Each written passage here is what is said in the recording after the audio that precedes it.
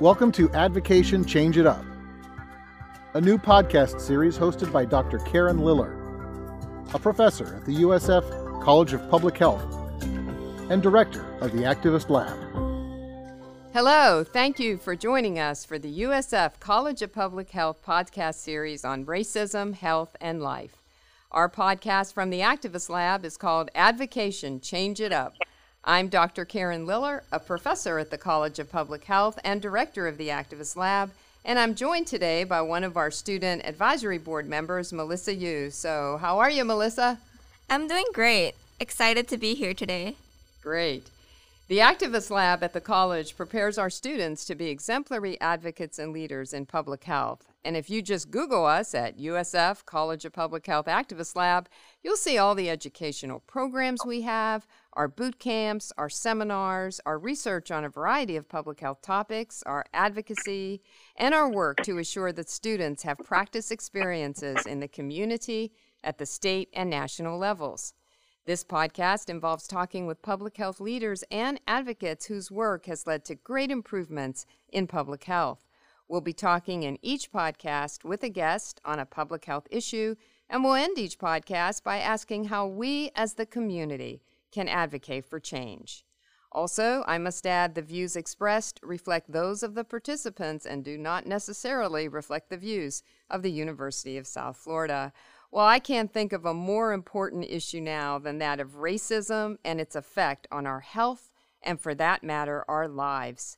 This series features leaders in academia and the community about these topics. Today, my guest is Dr. Judith Scully, a professor of law at Stetson University and founder and co-director of the Social Justice Advocacy Concentration Program. She also is an advisor to the Alliance for Advocacy and Philanthropy that was established last year to create joint opportunities for advocacy between nonprofit organizations in Tampa Bay and the law school. Dr. Scully teaches criminal law, criminal procedure, trial advocacy, advanced criminal trial practice, as well as seminars related to race and American law and international human rights. So thank you so much for joining us, Dr. Scully. Thank you for having me. And I appreciate the fact that you are doing such wonderful work with your students as well, getting them prepared to be full-fledged advocates in our community at large. It's a beautiful endeavor that you're engaged in. Oh, well, thank you so much. We appreciate it. I'm learning as much from them as they, I think, are learning from me and the things that we're doing, but I appreciate that. Well, first, I want to define structural racism for the listeners and go from there. As you know, this is the area we're focusing on for this podcast series. From the article from G and Ford for the Dubois Review, structural racism is defined as the macro-level systems or social forces, institutions, ideologies, and processes that interact with one another to generate and reinforce inequities among racial and ethnic groups. Now, structural mechanisms do not require the actions or intent of individuals, because even if interpersonal discrimination were completely eliminated, these racial inequities would remain unchanged due to the persistence of structural racism. And some examples of structural racism include segregation, different employment opportunities, legal issues, educational opportunities, healthcare, immigration, and more. So, Dr. Scully, you and I have discussed the role of racism, and you talked about the law with this in terms of juvenile incarceration. Could you discuss with us your work in this area and some general concepts of yours around racism and the law? Certainly. In terms of the juvenile issue, how are juveniles treated in terms of their experience in school, in terms of their interactions with police, and in terms of their interaction with the court system? When we look at how juveniles are interacting with these systems, the school system, the court system, the policing system, what we see consistently is that Black children are treated much more harshly than white children are. Black children are, I think in many ways, just presumed to be suspicious and are dangerous. And they are denied an opportunity to really be seen as full-fledged children. And what I mean by that is that when children who are non-Black, children who are white specifically, because even Latino children, Black and brown children are treated very similarly. Mm-hmm. White children are viewed more so through these systems as being innocent, quote unquote, right? Mm-hmm. But Black children are really viewed with great suspicion and are considered to be, if not dangerous in the moment, dangerous in the future. Wow. And so they're denied the opportunity to really make childlike mistakes. And they Mm-hmm. are punished Mm-hmm. harshly for things that in the past children would have, like in the school system, would have been sent to the teacher for counseling, or it would Right. have been sent to an actual counselor, Yeah. right, when schools had counselors. Yeah. And at the very worst, you would be sent to the principal's office. But what we're seeing in terms of what's happening in our public school system right now, particularly those school systems that have a school resource police officer stationed in the school, Mm-hmm. is that the children who make these mistakes or who engage in disruptive behavior, but not criminal behavior, are being referred to police officers for their behavior to be addressed. And how do police officers address behavior? They address behavior the way they're trained to address Right. behavior, right? Which is Right. through the criminal legal system for the Mhm. most part. And that's unacceptable. And we are seeing, as a result of zero tolerance policies in Mhm. schools, Mhm. that Black children are being scrutinized and focused upon in a way that white children are not. And as a result of that, we're seeing large numbers of those children being funneled into the juvenile justice system as well as the adult criminal system. And so, when you're asking me about how does race impact juveniles, it impacts them in a particularly harsh manner, because once you're involved in the juvenile or the criminal legal system, Right. your record is tarnished, and that record carries with you Right. Follows you. for the rest of your life, right? And Right. it's also, we're talking about health today as well. Right. When you think about what impact does harsh punishment and treatment like a criminal on a child have, well, what happens to that child is they begin to believe what they're being told. Sure. You are bad. You are criminal. You are incorrigible. We cannot help you. Your behavior is not redeemable.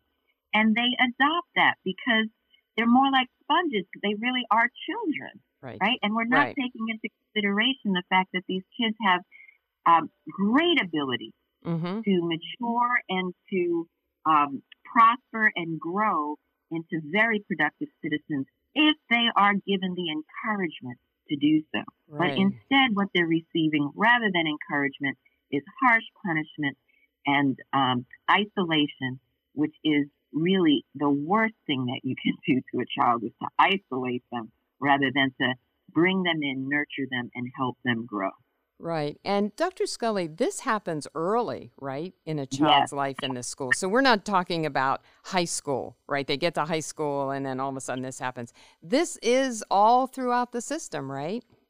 Right. I mean, we have seen in the Tampa Bay area news headlines that indicate that children as young as 5 or 6 are Right. being handcuffed and taken away because of throwing temper tantrums. And that's crazy. exactly what I mean when I say that Black and brown children are not being treated as children, Mm-hmm. right? Why would Mhm. you handcuff a child for a temper tantrum? Right. Right? And what does that do to that child, right? Mhm. Like you're saying, the messaging that they're receiving about how quote unquote bad they are, how potentially criminal they are, is being reinforced by actions like that. Taking a small child, handcuffing them, placing them in the back of a police car, taking them to a police station, potentially locking them up, not necessarily in the Tampa Bay area, but, I do a lot of research around this issue. And in Mississippi, there was a ridiculous train load of children, Black children, my being goodness. locked up in prison cells for things as simple as not having their uniform on, for things that they should have just received a warning or a discipline about. These kids were treated like criminals, and you're correct. We're not talking about high school students. We're talking about elementary school age children Mhm. who receive this message so early on that it becomes difficult as they grow older to undo that messaging, to unlearn Right. these horrible, traumatic experiences. And that's what we're talking about here. Mhm, We're talking about trauma. Well, and we certainly know trauma and issues like that have an immense effect on people's health, right? As you're saying. So it's not just the unfair incarceration and the bias associated with that, right? It's how that child punished. Right, for being punished. I know, Melissa, you have a question for Dr. Scully. Yes, I do. And I really like how you emphasize the impact of juvenile incarceration in youth, especially when it comes to school to prison pipeline. Yes. So my question for you is, how can we, knowing the harmful effects of the school to prison pipeline, reverse these zero tolerance policies that result in this while ensuring that students are not deviating from the school's policies? Right, and I think it's as simple. Thank you for that question, first of all. What can we do, right, about changing the zero tolerance policies and reversing the school to prison pipeline, right, so that we're using schools to educate, not to punish, right? And I think that what we have to do, first of all, is to indicate who to recognize who our allies are, right? Because in every environment, in every system, there are people who are looking at what's happening and thinking this is not right. Right. Right? So we need to identify those individuals and join in coalition with them. And I think that with zero tolerance policy, you can approach this two ways. It is a public policy, so it can be lobbied against in a very official way. Or it can be approached more from an administrative position, which is to say that we need to have administrators who do recognize the injustices of these policies and are willing to educate those that they supervise to respond to problems in the school in a different way. What zero tolerance policies have done is it has really brainwashed people into believing, and by people I mean teachers and others in the administrative apparatus at schools. It's brainwashed them into believing that kids who misbehave need to be punished through school resource officers are to be punished severely. That thinking needs to be reversed, right? And so we need to begin to think about children who act out, not as problems, but as children in need. Right. So when you see a child misbehave, the question should be, what happened to this child? And how can I help this child adjust and behave in a better fashion that helps to grow and prosper the entire community? Right? And so we need to be thinking about using techniques like restorative justice, where we actually talk to children and adults as well about what happened, what went wrong, how can we remedy this situation, what can we do to support you in creating a better environment for you. But instead of doing that, what we're doing is just simply saying we need to eliminate that child rather than viewing that child as a child in need, which most often is the issue. That child is not having some basic needs met in their world, maybe inside the school, maybe outside of the school, but we need to view children more holistically. We need administrators who view children more holistically and are able to provide the training and counseling that's needed for that entire system of the school to work to really hold children up rather than push them down and lock them out. Right. But you know, the zero tolerance policies, though, Dr. Scully, if a school adopts them, but there's different treatment of those, right, is what you're saying also. So let's say an Caucasian child doesn't wear the uniform, that child is going to be treated differently than if an African-American child doesn't wear a uniform. So that's what you're saying too, right? So, that zero tolerance policies aren't really zero tolerance, right? There is still discretion that's being exercised as to who that gauntlet will fall down on when they choose to reach for that tool of zero tolerance. You know, I always ask this question to all the guests on this podcast series is that, you know, we've known about some of these issues, structural racism, discrimination. We've known about them a long time. I mean, you know, lately they have surfaced it because of different events in the United States. But in your opinion, How and why has the United States and the judicial system perpetuated this concept of structural racism? I mean, why, we know it's ingrained, but has it been perpetuated by the systems also? Absolutely. I mean, and when you ask why has the United States judicial system perpetuated structural racism, I mean, we really have to think about the fact that this country started on a foundation of racism. There's no way around denying that, right? 55 white men drafted the United States Constitution and then implemented and interpreted that Constitution in a way that provided unjust enrichment to white America through slavery, through racial segregation, through, more contemporarily incarceration, through inadequate education, through disparity and discrimination in pay and opportunities for paid positions, right? So this is how our country was built. So that's the answer to, why. Why has this happened? This has happened because this is the foundation that this country was built on, and we have never really acknowledged it, nor have we tried to undo the damage that has been done by our history, not just of slavery. This is definitely not just about slavery. This is about mandated racial segregation. And then with the end of racial segregation, mandated legal segregation, the failure to do anything about the remnants of that segregation, either from an economic perspective or a social perspective. We haven't done the healing work. Again, you're focused on health in this podcast, which I really appreciate.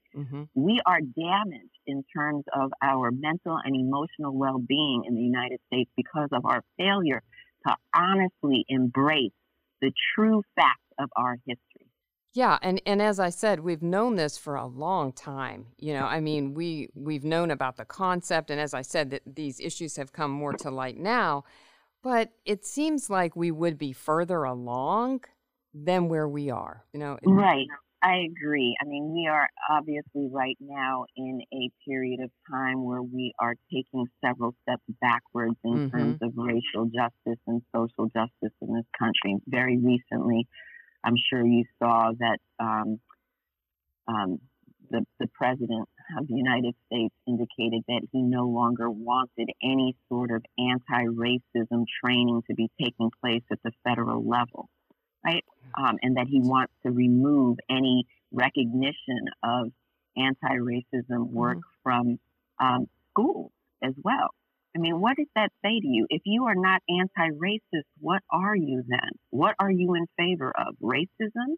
Right. And so the messaging is very nuanced, not quite direct, but it is in our faces right now that we are definitely stepping back. We are in retrogression right now. Right. We are, and the truth is that racial history, especially legal racial history in this country, has been like a series of waves. We go up, we go down. We go up, we go down. It has never really been a scale in which we are moving towards progress simply and clearly. We go up and we go down in terms of our progress. And right now we are taking several steps backwards. We're on the downward slope in terms of our interaction around racial justice and social justice and equity issues. I know that schools and universities, I know that even here in the College of Public Health, we're trying to take some steps to improve, the situation. One of the things we recently did, as we talked on another podcast, was we're no longer requiring the GRE as an entrance requirement for our programs, for our master's, our graduate programs. And because that test, as you probably know, being in academia, Dr. Scully, you know that test really, I think, says more about your sex and skin color than about your intellect.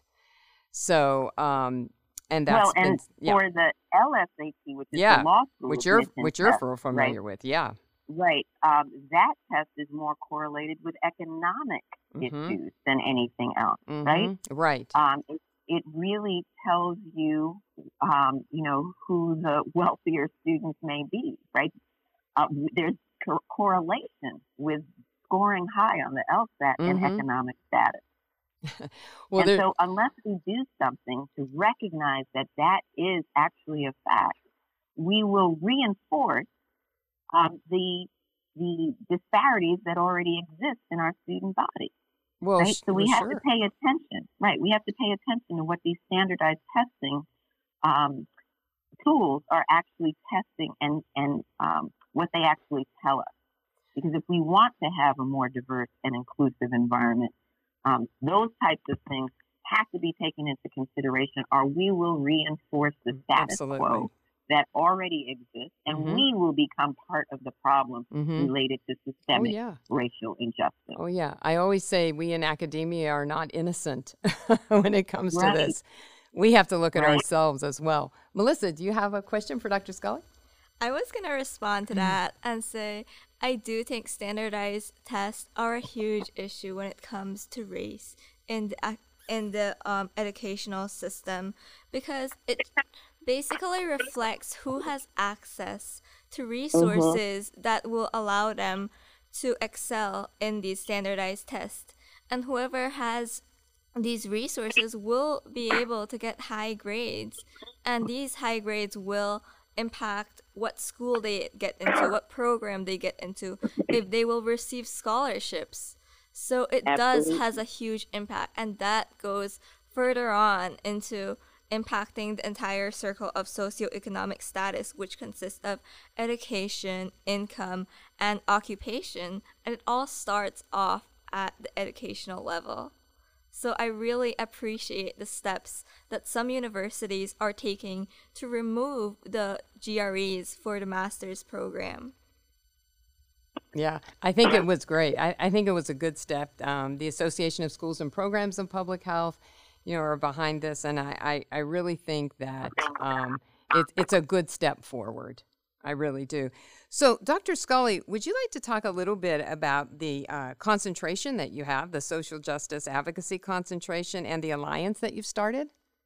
Yes, absolutely. So the Social Justice Advocacy Concentration Program was started about 7 years ago with myself and Professor Bob Bickel as the initial founders and advisors of the program. And we tried to identify early on students who are in law school who really came to law school in order to use their legal skills to help the community and to help individuals who are otherwise pushed off to the side, who don't have voices. And so our students are working in every field that you can think of, from the criminal aspect of the legal world to the civil aspect. Some of them are doing civil great. rights work. Some of them are doing criminal defense work. Some of them are doing reform, criminal legal reform, from a prosecutorial perspective.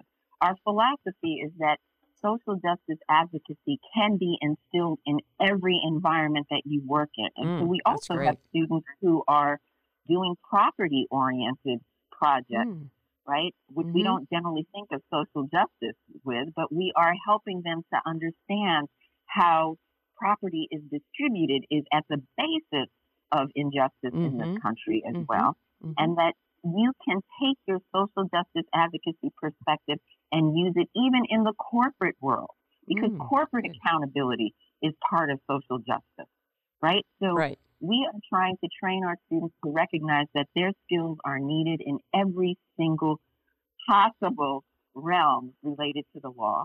And what we do in our program is to help them choose courses that will provide them with that perspective.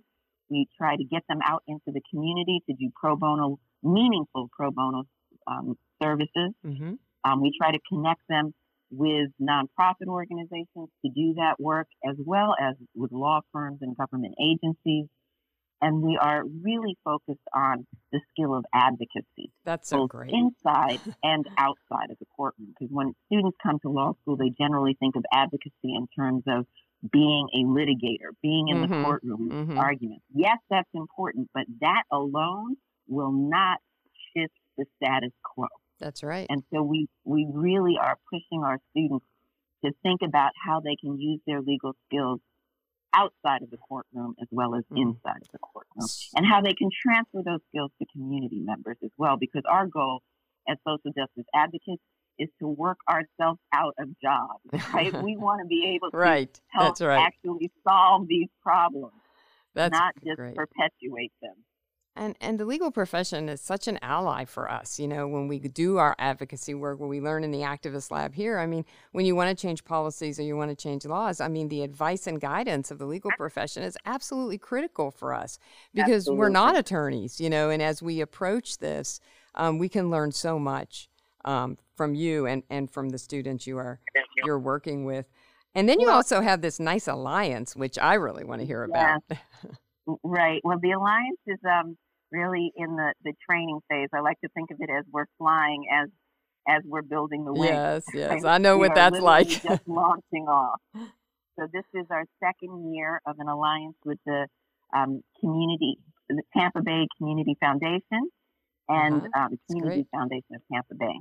Mm-hmm. And we are we created 2 fellowships for our law students to work directly with the foundation, where they are being exposed to governance issues within nonprofit organizations and also looking at this issue of how are nonprofits funded, what is it that we need to do, what are the legal issues related to this, how can, once again, we as lawyers work in coordination with non-lawyers to really effectuate real change. Mm-hmm. And in that process, I just want to say exactly what you said earlier when I complimented you on doing the podcast. You said you learn as much from the students. 100%. Right, as you teach. Mm-hmm. And I think this is true as well for the alliance work that we're doing with the nonprofit world. The lawyers are there to learn, right? They are not there just to teach. Yes, we have unique skills that can help in that environment, but we are there also to figure out how we can learn from the nonprofit world and the funders of the nonprofit world so that we have stronger collaborations that really do make a difference. And I think that's so important. That's sort of boots on the ground experience for your students too, right? Yeah, they're actually really out there. We have a program in the Activist Lab called Moolah, which is more opportunities to learn advocacy, and where I actually pair students with an agency, and they work with that agency on their advocacy issues. They work as partners. Right. And that's been so great. We've worked with the Guardian Ad Litem program and we're working. Yeah. And they've learned so much through that. Much more, I think, always than what we can tell them in the classroom, right? Because you need to get out there, you need to experience it, you need to see what the real world is out there and like. So that's great. So, Melissa, we've been talking a lot about advocacy and what we can do. Dr. Scully has discussed with us some things we can do for change. So, Melissa, tell us about the pulse of the students, if you will, on this issue. Many of my students in the Activist Lab are undergrads as well as graduate students. Do you think as that generation goes forward, you graduate, you're done, are you ready to be advocates for change? What are the students' feelings about this? I do think that this generation of students is ready to be advocates for change. We are tired of seeing the same stories on the news. We are tired of the same things happening over and over and over again. We need more than just thoughts and prayers. We need change. And I do believe that this generation of students are ready to have their voices heard and make a difference. Yeah. And so what are some of the things the students are talking about to make a difference? Something's coming up in November that's probably important. Yeah, it's to vote. That is the most important thing you can do. I cannot stress how important voting is. Vote for representatives that are actively engaged in these issues and will make changes to dismantle structural racism in our community. Right. And it's important, people are all talking about the presidential election obviously coming up, but there's other elections that come up throughout the years, right, for in the county, in the state. And it's so important for people to vote. School board. Right. You want to do something about zero tolerance. There you go. How schools operate. Pay attention to these school board elections. really important because school board folks often go on to want to be county commissioners, and they often want to Yes, go further. So that's kind of it's a the launching way. pad. Yeah, Absolutely. exactly. That is the launching pad. And so with social media these days, it's much easier now to find out about people and to find out about what they have voted for and what they believe in. So it's important to check these people out and to vote. I mean, I think it's a responsibility of citizens to get out there and Right. vote. We were also earlier talking about the judicial system. Our Yeah, judges are elected, right? that's right. We need to have citizens who are more aware of who they're voting for when it comes to filling the seats on our judicial bench. Yes. Because if we don't have a different mentality in terms of diversity and inclusivity on the bench, we're going to again reinforce what's already there, which is a lot of disproportionate negative impact on low-income people and people of color. Yeah, I think that's really true. The judges so important, and you can find out a lot of information on the judges. I know that because in the last election we had, there were some of them, and I had to find it, find out what they believe in and how they've ruled and that sort of Right. thing. hmm And I'd have to say in the Pinellas area, the League of Women Voters is doing quite a good job of Yes, they always providing do. information about judicial candidates Yes. specifically. Yes, I'm glad you mentioned that. The League of Women Voters, their website and their information is always so helpful and so beneficial. So they just look them up to find information, right, on these different individuals. So, Dr. Scully, what do you think? You think we're going to see some real changes in the future? What do you think right now we can do? We can vote. We can address the zero tolerance policies, and I think just have a voice, right? When you see things that shouldn't be happening, say Right. something about it. But what do you think? Do you think we're on you said we're on a downward spiral, but do you think things might be looking up in the future with more attention being paid? Absolutely. Good. Right. If you Yeah. remember what I said, our history goes up, it goes down. Right. We will rise again. There is no doubt about that. And the way that we have in the past brought ourselves up from the downslope in our racial history, our racial justice history, is that we have organized, right? And so we're talking about advocacy today. Advocacy is only as strong as the people who come to the table. And so we have to begin to reach out to allies from other areas that we may not have worked with before. That's really We have true. to build our alliances. We have to nurture our alliances. We need to write op-ed opinions. We need to be talking to journalists about how they cover these issues. We need to be out in the streets, and we need to be nurturing younger leadership to step forward as well. Because one of the things that we often overlook is the fact that the future really obviously belongs to young people, right? Always. Right. And they need to be at the table when decisions are being made about the future. They need to have opportunities to develop their leadership skills and to take charge as well.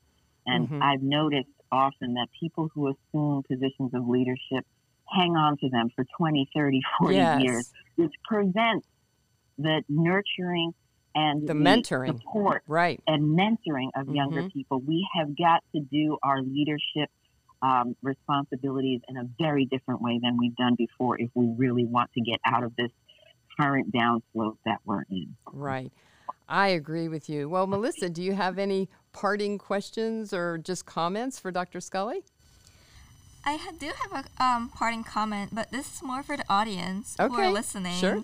So, at this time, when structural racism has come into light again, it has been in our society for so long, but it has recently come into light due to the recent events that has been happening in society.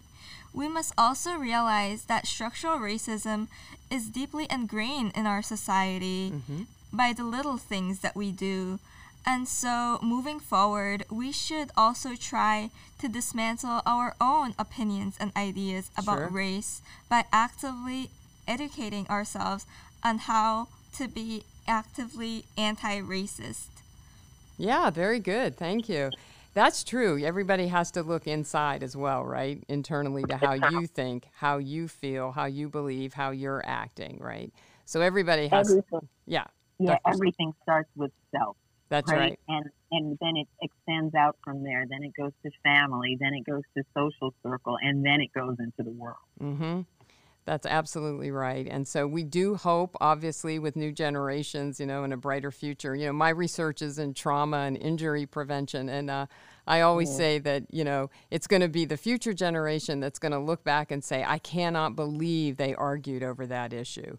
Just right. Like car safety seats. Like I wasn't in a car safety seat because they really didn't have them when I was that young. But now this generation, they're going to put their child in a car safety seat. It's part of our fabric. It's part of what we do now. And so I think that hopefully this will be the case for this issue as well, that someday we'll look back and say, I can't believe they were still arguing and talking about that. So when people are treated fairly, hopefully that'll make all the difference. So thank you so much. This has been a great conversation.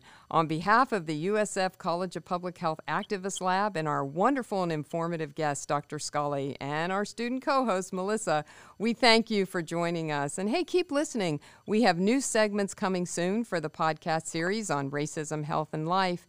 And as always, we would love to hear your feedback. We want to know how we're doing. So please let us know by emailing us at cophactivistlab@usf.edu. So until next time, this is Dr. Karen Liller. Hey, remember, find your voice. Let's change it up for the better. Keep listening and join Advocation Change It Up. Tell your friends and family. We're on all media, Apple, Spotify, and more. So thank you again. And hey, when it's safe to be out and about, come see us in the Activist Lab.